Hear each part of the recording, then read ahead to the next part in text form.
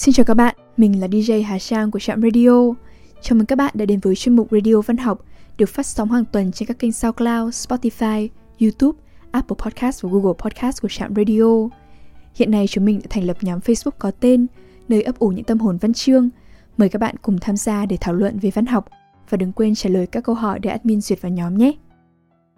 Trong radio ngày hôm nay, xin mời các bạn cùng lắng nghe truyện ngắn Ưu Quốc trích trong tập Chết giữa mùa hè của tác giả Yukio Mishima.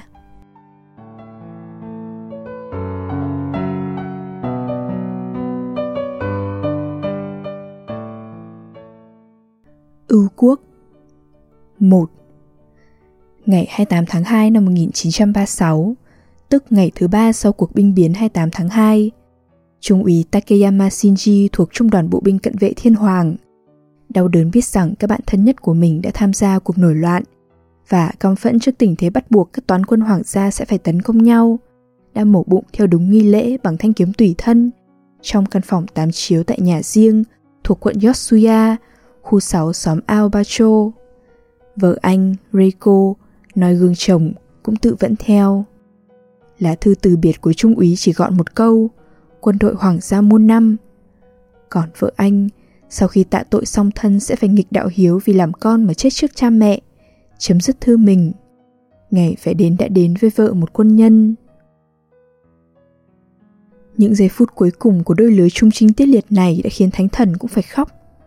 Nên lưu ý rằng Trung úy chỉ mới 31 tuổi và người vợ mới 23, chưa tới nửa năm trôi qua kể từ ngày cưới. 2. Ai thấy hình cưới cũng chóa mắt chẳng kém người đã tham dự hôn lễ, không tiếc lời khen ngợi đôi trai tài gái sắc.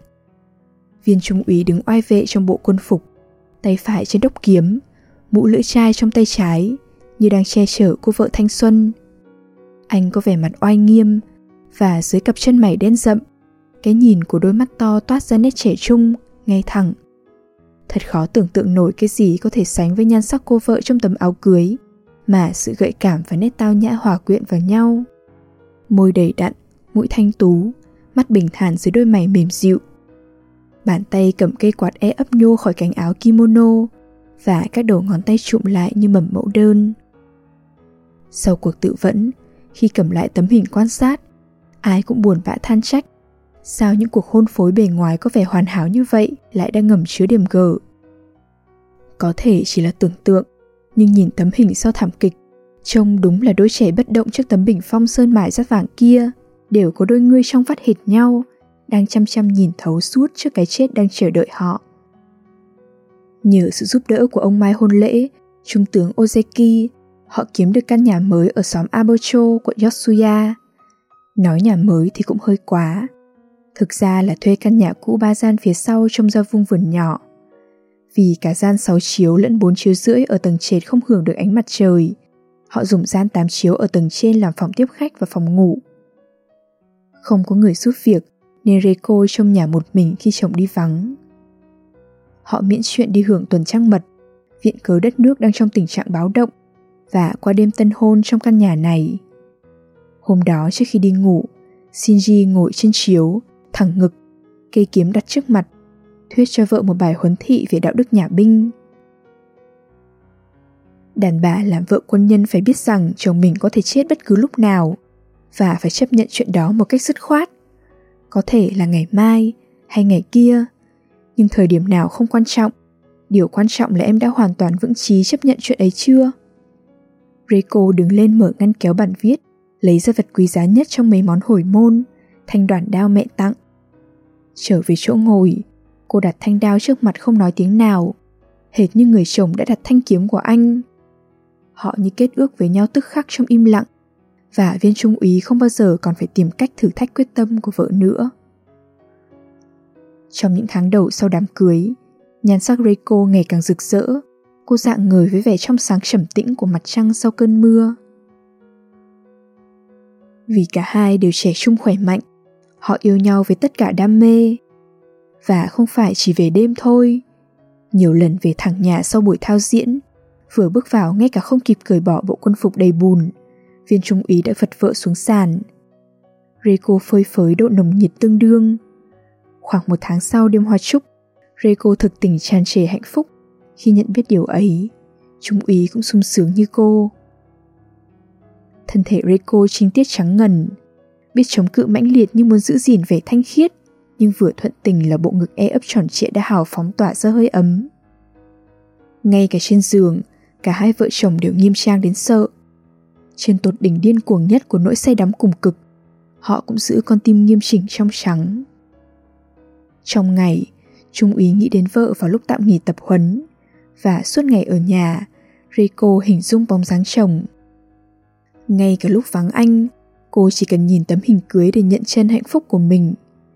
Reiko không mảy may ngạc nhiên khi thấy người đàn ông chỉ mấy tháng trước còn hoàn toàn xa lạ, nay bỗng trở thành mặt trời mà toàn thể vũ trụ của mình xoay chuyển xung quanh. Tất cả những điều đó đều có cơ sở đạo lý. Theo điều dạy trong sắc lệnh về giáo dục của Thiên Hoàng mà họ tuân phục, vợ chồng phải sống trong sự hòa hợp. Chẳng lần nào Reiko nói trái ý chồng, và viên trung úy không có dịp nào phiền trách vợ. Trên bàn thờ thần đạo dưới cầu thang bên cạnh tấm bảng để thần cung hoàng tộc có đặt tấm hình Thiên Hoàng với Hoàng hậu, và đều đặn mỗi sáng trước khi tới nhiệm sở, Trung úy cùng vợ dừng lại chỗ thiêng liêng này cúi đầu thật thấp. Nước cúng thay mỗi ngày, và nhánh cây thiêng Sakaki luôn luôn tươi xanh. Họ sống dưới sự phù hộ của thánh thần, và từng chân tơ kẽ tóc trên người đều rung động một niềm hạnh phúc tràn trề.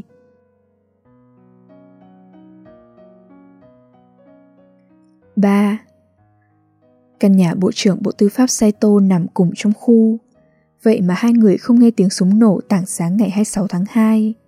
Chỉ 10 phút sau thảm kịch, hồi kèn gọi tập hợp trong buổi bình minh ngập tuyết đã đánh thức viên trung úy. Nhảy vội khỏi giường không một lời, anh mặc quân phục, dắt thanh kiếm vợ trao rồi vội vã lao ra. Đường xá phủ đầy tuyết và trời hãy còn đêm. Anh chỉ trở về chiều tối ngày 28. Về sau nghe đài phát thanh, Reiko mới hiểu mọi chi tiết về sự bùng nổ bạo lực thình lình ấy. Trong 2 ngày tiếp đó, cô đã sống một mình trong sự yên tĩnh tuyệt đối, cửa kín then cài. Trên gương mặt trung úy khi anh bước ra dưới tuyết, Reiko đã đọc thấy lòng quyết tử. Cô tự quyết định là nếu chồng không trở về, cô cũng sẽ chết theo thôi. Cô bình tĩnh phân phát tài sản của mình. Chọn mấy tấm kimono trang trọng nhất để làm quà kỷ niệm cho các bạn thời thơ ấu và bạn học. Gói ghém cẩn thận rồi viết tên với địa chỉ trên mỗi gói. Bởi chồng thường ngăn cấm nghĩ tới ngày mai, Reiko không bao giờ viết nhật ký và mất đi cái thú đọc tới đọc lui, rồi đốt dần các trang giấy ghi lại từng chi tiết hạnh phúc của mình mấy tháng sau này. Bên cạnh máy phát thanh là con chó nhỏ bằng sứ, đứng cạnh đám thỏ, sóc, gấu, trồn. Có cả chậu hoa nhỏ và bình nước con. Reiko không sưu tập gì khác, nhưng khó phân phát mấy món đồ đó làm di vật. Cho chúng theo vào quan tài bằng được thì cũng không đáng. Khi miên man như vậy, cô cảm thấy sắc diện các con vật kia càng u buồn xa xăm hơn. Reiko cầm con sóc lên nhìn, rồi tâm trí hướng về miền thăm thẳm cao xa, nơi có cái gì đáng cảm phục vượt lên hẳn nỗi quyến luyến quá trẻ con của mình. Đó là cái nguyên tắc sáng rõ như mặt trời mà chồng cô là hiện thân. Reiko sẵn sàng lao nhanh vào chỗ chết và sung sướng được tháp tùng chiếc linh xa trói lọi thái dương. Nhưng trong vài giây phút cô đơn, cô dịu dàng thả lòng mình về những phù phiếm ngây thơ vô tội ấy. Xa quá rồi, cái thời cô thật sự yêu thích mấy món vặt vãnh đó. Từ nay chỉ còn yêu cái kỷ niệm là xưa kia đã từng yêu thích chúng, và chỗ các món ấy đã chiếm lĩnh trong tim cô thuở trước, giờ đây tràn trề niềm đam mê mãnh liệt hơn nhiều với hạnh phúc điên cuồng. Bởi ngay cả tận đáy lòng, Reiko cũng không bao giờ gọi tên những lạc thú nhục dục say sưa đêm ngày kia là khoái lạc. Cái lạnh tháng 2 và sự tiếp xúc băng giá với con sóc bằng sứ làm tê cóng những ngón tay thanh tú. Dù sao đi nữa, với ý nghĩ giây phút hai cánh tay mạnh mẽ chồng vươn ra chờ đón mình, cô cảm thấy trong phần thân còn lại, dưới làn lót có nét vẽ đều đặn của tấm kimono xít sao bằng tơ mây sen, toát ra chất mồ hôi hâm hấp sắc thịt nóng hổi, làm tan được cả băng tuyết. Cô không hề sợ cái chết đang trăn trở trong đầu. Chờ ở nhà một mình, Reiko tin rằng những gì chồng mình cảm nhận, ta thán, lo buồn hay suy nghĩ cũng đều đưa cô tới cái chết hoan hỉ, chắc chắn như quyền lực thịt da anh trên thân thể cô vậy. Có cảm tưởng mọi ý nghĩ dù nhỏ nhoi của chồng cũng sẽ dễ dàng biến chất loãng tan trong thân xác mình. Lắng tai trước thông tin dồn dập trên đài phát thanh, cô nghe xướng tên nhiều bạn đồng ngũ của chồng trong số sĩ quan nổi dậy. Loại tin tức đó loan báo cái chết. Chăm chú theo dõi biến cố, và khi tình hình ngày càng trở nên không thể đảo ngược, cô lo âu tự hỏi sao không có sắc lệnh của hoàng gia can thiệp, để đến nỗi cái mà lúc đầu người ta xem là phong trào nhằm tái lập danh dự quốc gia lại dần dà biến thành điều ô nhục bị gọi là phiến loạn. Không tin tức gì từ trung đoàn. Dường như người ta có thể lại tác chiến bất cứ lúc nào trên đường phố còn nóng đầy tuyết. Ngày 28, vào khoảng mặt trời sắp lặn, tiếng đập ầm ầm trên cửa ra vào khiến Reiko giật bắn người. Cô vội vã đi xuống. Vừa vụng về kéo ổ khóa và thoáng thấy lờ mờ qua lớp kính xẻ một bóng người lặng lẽ. Cô biết ngay là chồng. Chưa bao giờ ổ khóa cứng đến vậy. Nó không chịu nhường bước. Cửa không chịu mở. Giây sau, khi cô vừa biết mình mở được cửa, thì viên trung úy đã đứng bên cạnh trên nền xi măng tiền sảnh, cổ sụt vào tấm áo choàng kaki, đôi ủng dính bùn nặng cứng. Anh đóng cửa lại sau lưng và đẩy chốt khóa. Cử chỉ này nghĩa là gì? Reiko không hiểu. Anh mới về. Reiko cúi người thật thấp nhưng chồng không đáp. Vì anh vừa tháo kiếm và sắp cởi áo choàng, Reiko vòng ra sau giúp anh. Tấm áo ẩm lạnh chịu nặng trên tay cô không còn mùi phân ngựa bình thường vẫn toát ra dưới nắng. Cố treo nó lên móc, ôm chặt chiếc dây nịt ra và cây kiếm trong đôi tay áo rộng, chờ chồng tháo ủng để cùng anh lên phòng khách. Đấy là căn phòng 6 chiếu ở tầng trệt. Dưới ánh đèn, khuôn mặt người chồng phủ lớp râu quai nón giày đã 2 ngày không cạo, trông hốc hác tiểu tụy khó nhận ra. Má hõm vào mất vẻ tươi sáng rắn rỏi. Thường thì anh thay đồ ngay và đòi ăn tối, nhưng lần này cứ ngồi trước bàn, vẫn còn mặc quân phục, đầu cúi thấp, nặng chịu âu lo. Reiko không dám hỏi có phải làm cơm tối không. Một lát, anh nói: Anh hoàn toàn không biết gì hết. Họ không thèm rủ anh nhập bọn. Chắc tại vì anh mới cưới Kano, Homa nữa, và cả Yamaguchi. Reiko thấy lại trong chốc lát khuôn mặt các sĩ quan trẻ đầy nhiệt tình, những người bạn của chồng thỉnh thoảng mời về nhà. Có thể ngày mai thiên hoàng sẽ xuống chiếu. Anh nghĩ họ sẽ bị gọi là bọn phiến loạn. Anh sẽ được giao quyền chỉ huy một đơn vị và nhận lệnh tấn công họ. Anh không làm được, không thể nào làm một việc như vậy.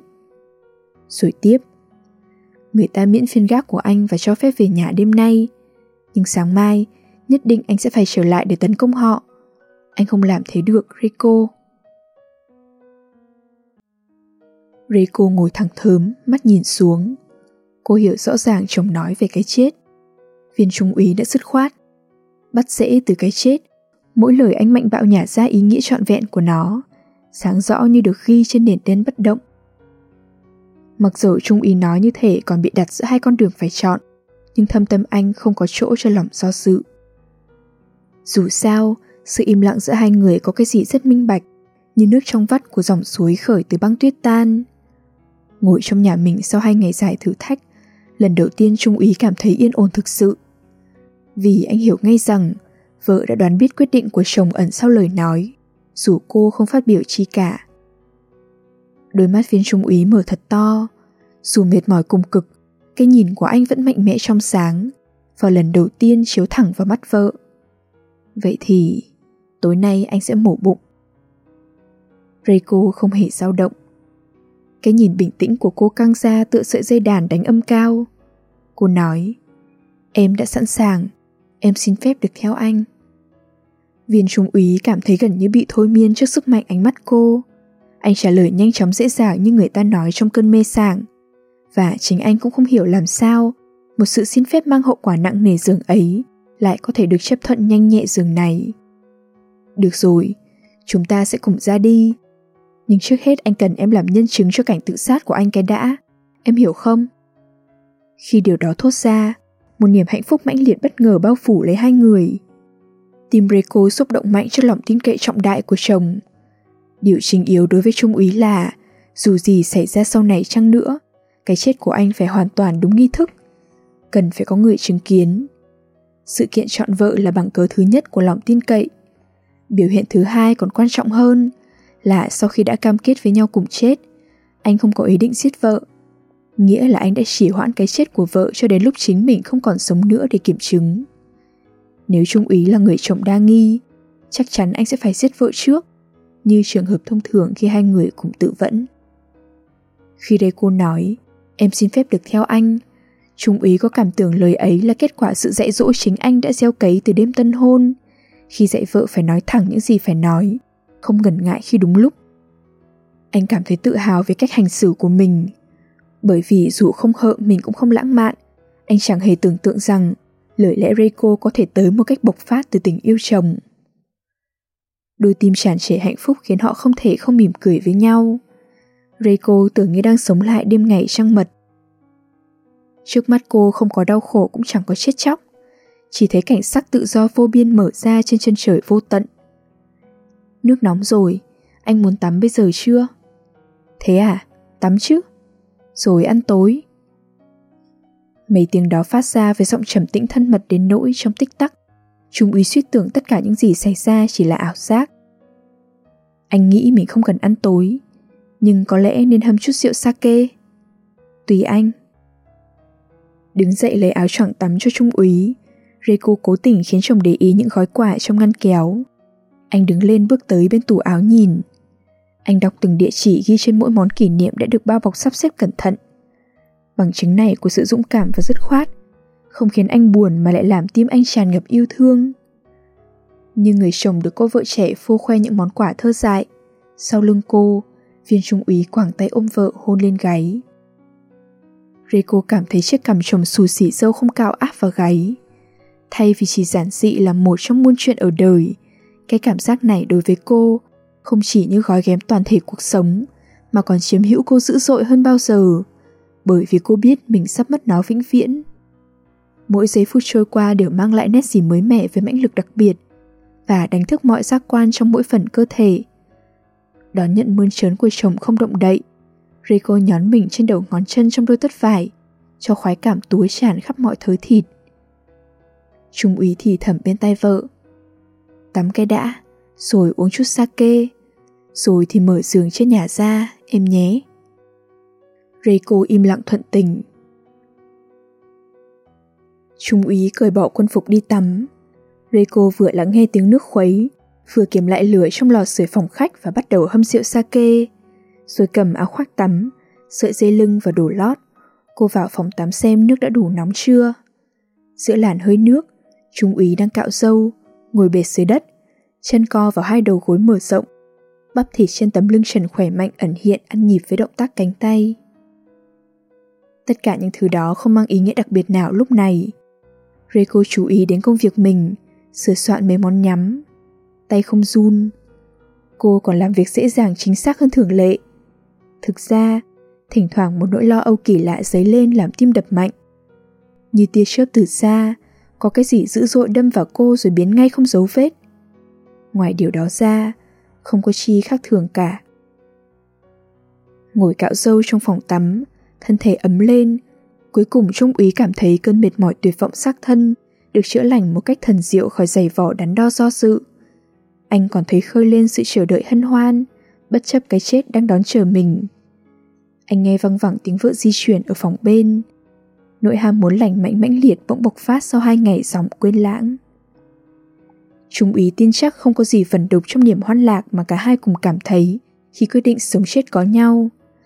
Mặc dù tất nhiên họ không ý thức được gì rõ ràng, lúc ấy cả hai cùng nhận biết một lần nữa rằng những lạc thú mà họ chia sẻ trong phòng the vẫn luôn luôn được đặt dưới sự che chở của thánh thần, rằng thiện tâm và đạo lý là bảo đảm của họ. Khi cùng nhìn nhau để phát hiện trong mỗi ánh mắt lòng quyết tử cao cả, một lần nữa họ lại có cảm giác an toàn sau những bức tường thép vững chắc, được bảo vệ bởi chiếc áo giáp không thể xuyên thủng của chân và Mỹ. Đến nỗi viên trung úy không hề nhìn thấy mâu thuẫn hay xung khắc nào giữa đòi hỏi xác thịt và sự chân thành của lòng ưu quốc, mà chỉ trông thấy ở đó hai mặt của cùng một hiện thực. Ghé mặt thật sát tấm gương tối dạn men mờ mờ hơi nước trên tường, Trung úy chăm chú cạo râu. Đó sẽ là gương mặt anh mang khi chết, không nên để sót dấu vết khó ưa nào. Khuôn mặt sạch nhẵn đã tìm lại nét rạng rỡ tuổi trẻ, dường như làm sáng hẳn tấm gương mờ. Anh tự nhủ, đặt cạnh bộ mặt tử thần, gương mặt trói trang sức khỏe này hẳn phải thanh lịch lắm. Diện mạo anh bây giờ thế nào thì khi chết cũng sẽ thế đó.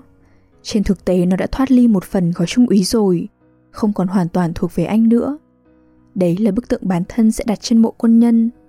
Anh thử nhắm mắt lại. Tất cả đều bị bóng đêm bao phủ. Anh không còn là sinh vật sống và thấy nữa. Từ phòng tắm ra, vết dao lướt trên hàm râu mới cạo hãy còn ánh trên đôi má bóng láng. Anh ngồi xuống cạnh lò sưởi nhỏ. Để ý thấy Reiko dù bận bịu cũng tìm ra chút thời giờ tô nhẹ phấn son. Đôi má bong bóng, môi ươn ướt. Không thấy nơi cô dáng vẻ u buồn nào. Trước bằng cớ tính khí cô vợ trẻ, viên trung úy tự nhủ thực ra anh đã chọn đúng người vợ mà anh phải chọn lựa. Vừa uống xong ngụm sake, anh chìa ngay cho vợ.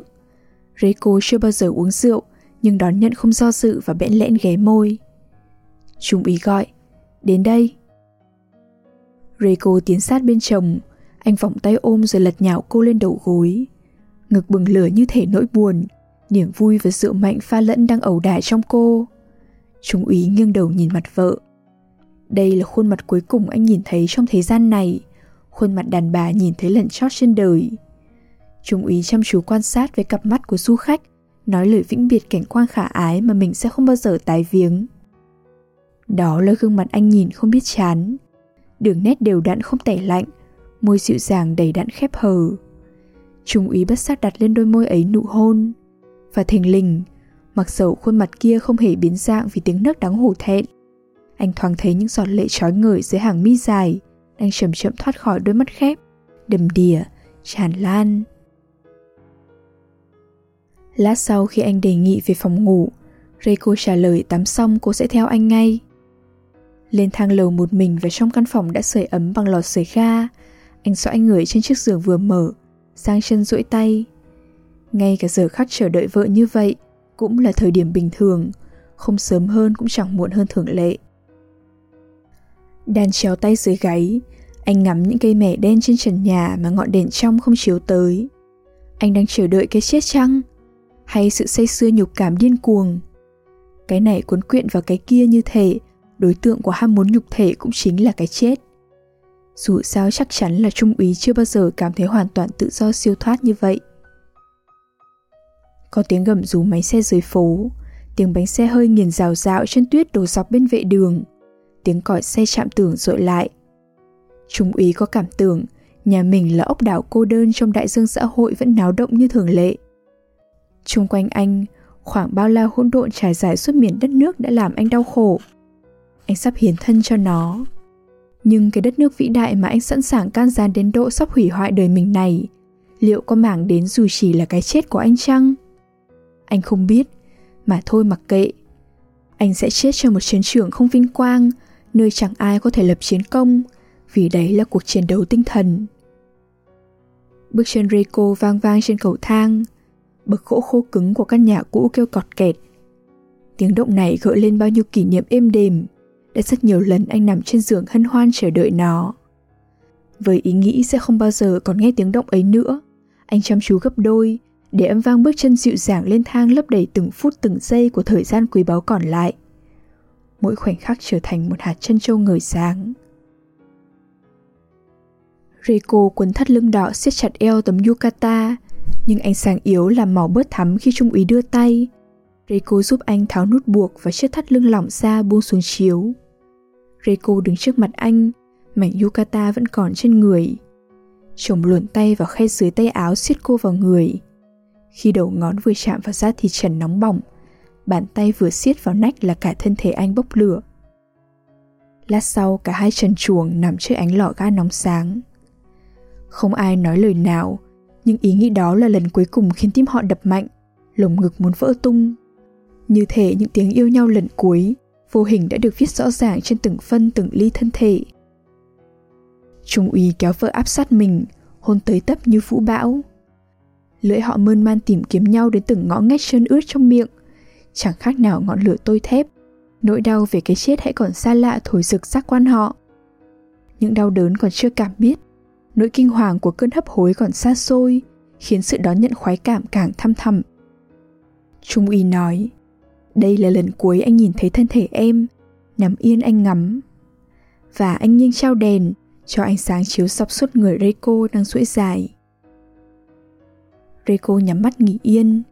Ánh sáng thấp của ngọn đèn chiếu hiện những đường cong đài cát, thịt da nõn nà. Với đôi chút ích kỷ, Trung úy mừng là mình sẽ chẳng bao giờ phải chứng kiến cảnh tượng sự kiều diễm ngần ấy tan nát trước tử thần. Thật nhẩn nha, anh để quang cảnh khó quên này khắc sâu vào trí nhớ. Tay luồn vào tóc, tay kia ve vuốt dịu dàng gương mặt yêu kiều. Anh đặt môi hôn lên bất kỳ nơi nào ánh mắt mình nấn ná. Chiếc trán cân đối mát mẻ trầm lặng như đỉnh ngọn Phú Sĩ, diễm mi dài dưới đôi mày mỏng trên cặp mắt nhắm, sống mũi thanh tú, hàm răng bóng ngời giữa môi mọng đều đặn, hai má mềm mại và chiếc cằm ngoan xinh xinh. Tất cả những nét ấy gợi lên trong đầu Trung úy hình ảnh gương mặt người chết thật rạng rỡ, và không ngừng đặt môi lên chỗ hõm của cổ họng trắng ngần, nơi rồi đây tay Reiko sẽ đâm vào. Yết hầu cô hực đỏ vì những nụ hôn. Rồi anh trở lại miệng, môi anh mơn trớn từ phải sang trái, từ trái qua phải, tròng chảnh như chiếc thuyền con. Anh nhắm mắt, cả vũ trụ trao theo. Mắt anh lướt đến đâu, đôi môi theo sát đến đấy. Cặp vú căng cứng khi Trung úy cắn nhẹ đầu nhũ hoa, hồng tươi như nụ anh đào dại. Hai bên ngực, đôi tay bóng nhẵn tròn trịa cân đối duỗi dài rồi thuôn dần ở hai đầu, nơi những ngón tay thanh tú cầm quạt ngày cưới đang từ từ khép lại. Mỗi bận Trung úy đặt môi hôn, từng ngón tay lại bẽn lẽn gấp vào. Chỗ đi từ ngực xuống bụng càng lúc càng hẹp, nơi thắt đáy, đường cong vừa mềm bỗng gấp lại, không muốn cho thể xác quá buông thả trước khi tỏa về phía mông, hứa hẹn thể khối no tròn. Bụng và mông lấp lóe màu trắng sáng của ly sữa tràn đầy. Bóng mờ đột ngột chấm rốn tựa giọt mưa, bỗng từ đâu rơi xuống cùng lúc, đậm đen dần nơi nở ra mảng lông mềm mại. Và khi thân thể không còn thụ động nữa, cứ mỗi khoảnh khắc kích thích một mùi hương ấm nóng lại thoang thoảng nhả ra. Cuối cùng Reiko nói giọng run rẩy, "Để em xem, em cũng muốn được ngắm anh lần cuối." Chưa bao giờ anh nghe một đòi hỏi mãnh liệt rõ ràng như vậy từ miệng vợ. Như thể cái gì đó mà đức hạnh của Reiko muốn che giấu tới cùng đã xô vỡ mọi bờ chắn. Trung úy ngoan ngoãn duỗi người phó mặc cho vợ.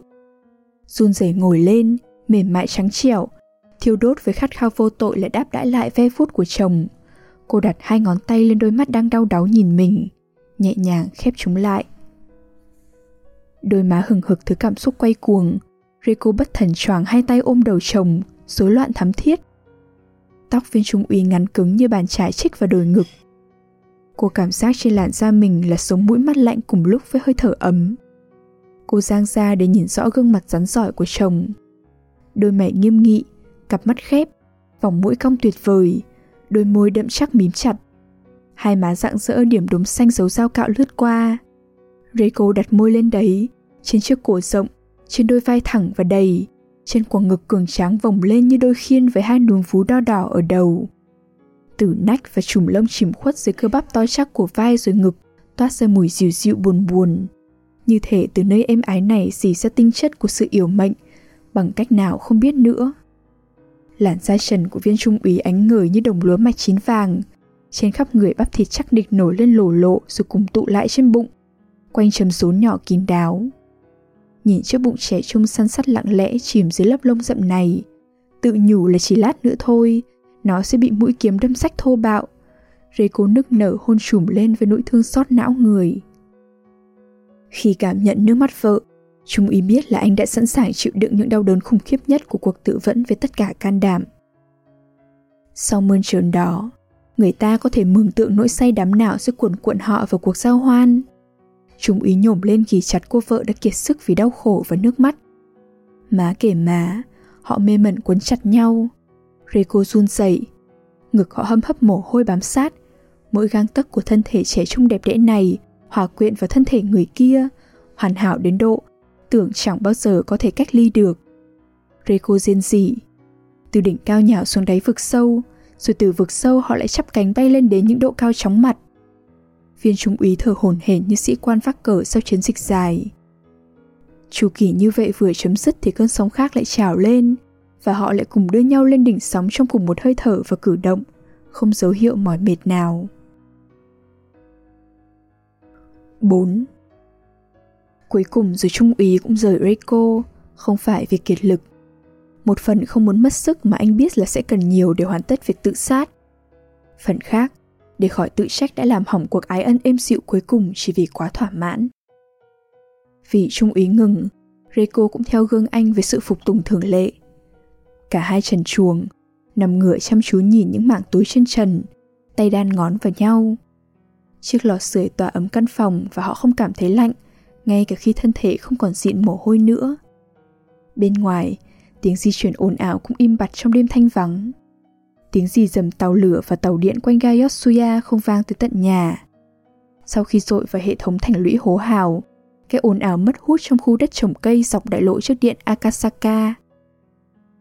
Khó lòng tưởng tượng lại sự khẩn trương đã bao trùm cả khu phố, nơi hai thành phần thù địch của quân đội hoàng gia tự sâu xé một cách đắng cay, đang đợi chờ phút giây chạm súng. Tận hưởng hơi ấm bao quanh, họ nghỉ ngơi và sống lại từng chi tiết phút giây hạnh phúc.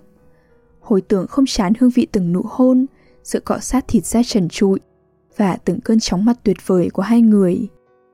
Nhưng từ dàn vi kèo gỗ đen bên trên, Tử Thần đã dương mắt nhìn. Niềm hoan lạc lần này là cuối cùng rồi, và hai thân thể sẽ không bao giờ còn nếm biết niềm đời ấy nữa.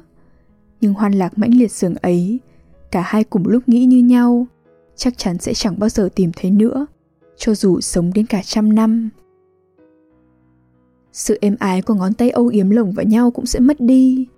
Ngay cả đường nét và nút hút thớ gỗ tối tăm trên trần nhà họ đang cùng ngắm cũng sẽ không còn nữa.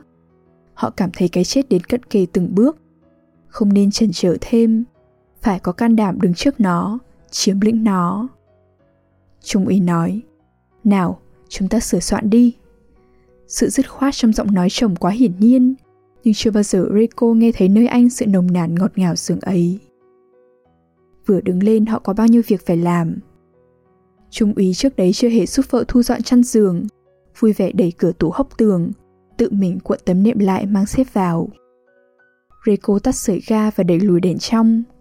Trong khi chồng vắng nhà, cô đã cẩn thận chăm sóc căn phòng, quét dọn, lau bụi. Và nếu người ta không lưu ý đến chiếc bàn gỗ huê mộc trong góc, căn phòng 8 chiếu tạo cảm tưởng đây là phòng tiếp tân sẵn sàng đón rước khách quý. Mình đã nhiều lần ngồi uống ở chỗ này em nhỉ, với Kano, cả Homa và Noguchi. Vâng, các anh ai cũng uống nhiều. Mình sắp gặp lại họ ở thế giới bên kia, chắc chắn các bạn sẽ trêu tụi mình khi thấy anh mang em theo. Khi xuống cầu thang, Trung úy quay lại nhìn căn phòng yên tĩnh sạch sẽ, giờ đây sáng rực dưới ánh đèn trần nhà. Khuôn mặt những sĩ quan trẻ đã từng cạn ly cười đùa vô tư lướt qua đầu anh. Chưa bao giờ anh nghĩ hôm nào đó mình sẽ mổ bụng trong căn phòng này. Ở hai phòng tầng dưới, đôi vợ chồng âm thầm chuẩn bị. Trung úy vào phòng vệ sinh, xong vào phòng tắm rửa giấy. Trong khi đó, Reiko xếp áo choàng lót vải bông của chồng, dọn sẵn trong phòng tắm bộ quân phục, cái khố rộng mới bằng vải bông trắng, và đặt trên bàn phòng khách giấy mực để thảo thư vĩnh biệt. Rồi mở nắp hộp đựng nhân mực bắt đầu mài.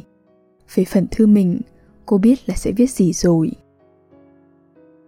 Tay cô ấn mạnh mặt sát kim nhũ vàng lạnh của thỏi mực. Nước trong nghiên nhỏ trở nên đen tức khắc như thể đám mây nào tỏa ra trong ấy. Cô thôi không thầm nhủ nữa rằng động tác của các ngón tay, sự cà cọ và tiếng nghiến kin kít khe khẽ kia, tất cả thứ đó chỉ để chuẩn bị cho cái chết. Cần phải xem đấy như là việc nhà, một việc đánh dấu thời gian một cách bình thường cho đến cái chết. Vậy mà khi mài mực càng lúc càng nhẹ nhàng trên nghiên, mùi xông lên từ nghiên mực mỗi lúc mỗi đen vẫn làm nảy sinh một cách lạ kỳ, bao u ám không tả xiết. Gọn gàng trong bộ quân phục xít sao, Trung úy ra khỏi phòng tắm. Không một lời, anh ngồi xuống bàn, ngực thẳng, tay cầm cọ, mắt đăm chiêu nhìn tờ giấy trắng trước mặt. Reiko đã mang vào phòng tắm chiếc kimono lụa trắng. Khi trở ra phòng khách với tấm kimono trắng trên người và lớp phấn mỏng trên má, lá thư vĩnh biệt viết xong đã nằm trên bàn dưới ánh đèn. Hàng chữ đậm nét chỉ ghi giản dị: Quân đội Hoàng gia môn 5, Trung úy Takeyama Shinji. Suốt thời gian Reiko thảo di thư, Trung úy lặng lẽ ngắm với vẻ trang nghiêm tuyệt đối. Ngón tay vợ trắng trẻo đang điều khiển cây cọ hết sức vững chãi. Mỗi người cầm thư mình trên tay, Trung úy với thanh kiếm dắt bên dây nịt, Reiko với thanh đoạn đao luồn dưới thắt lưng kimono. Cả hai bất động trước bàn thờ và cầu nguyện trong im lặng. rồi họ tắt hết đèn ở tầng trệt. Khi bước lên cầu thang, Trung úy quay nhìn bóng vợ đang cúi mặt bước sau mình, áo trắng lung linh nổi bật trên nền tối của khoảng trống sau lưng. Thư vĩnh biệt đặt cạnh nhau trong hốc kê giường căn phòng trên. Họ hỏi nhau không biết có nên gỡ tấm liễn trên ấy xuống không, nhưng bởi nó mang bút tích ông Mai hôn lễ, Trung tướng Ozeki, hai chữ Hán chí thành, họ để yên không tháo. Ngay cả nếu nó bị máu văng tung tóe dính lên, chắc rằng Trung tướng cũng sẽ hiểu cho.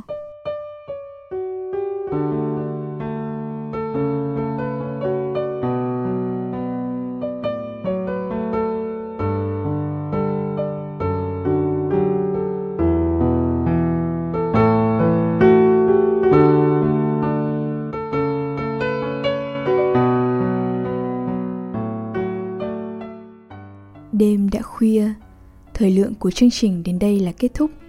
Xin chân thành cảm ơn các bạn thính giả đã chú ý lắng nghe. Chúc các bạn một đêm ngon giấc.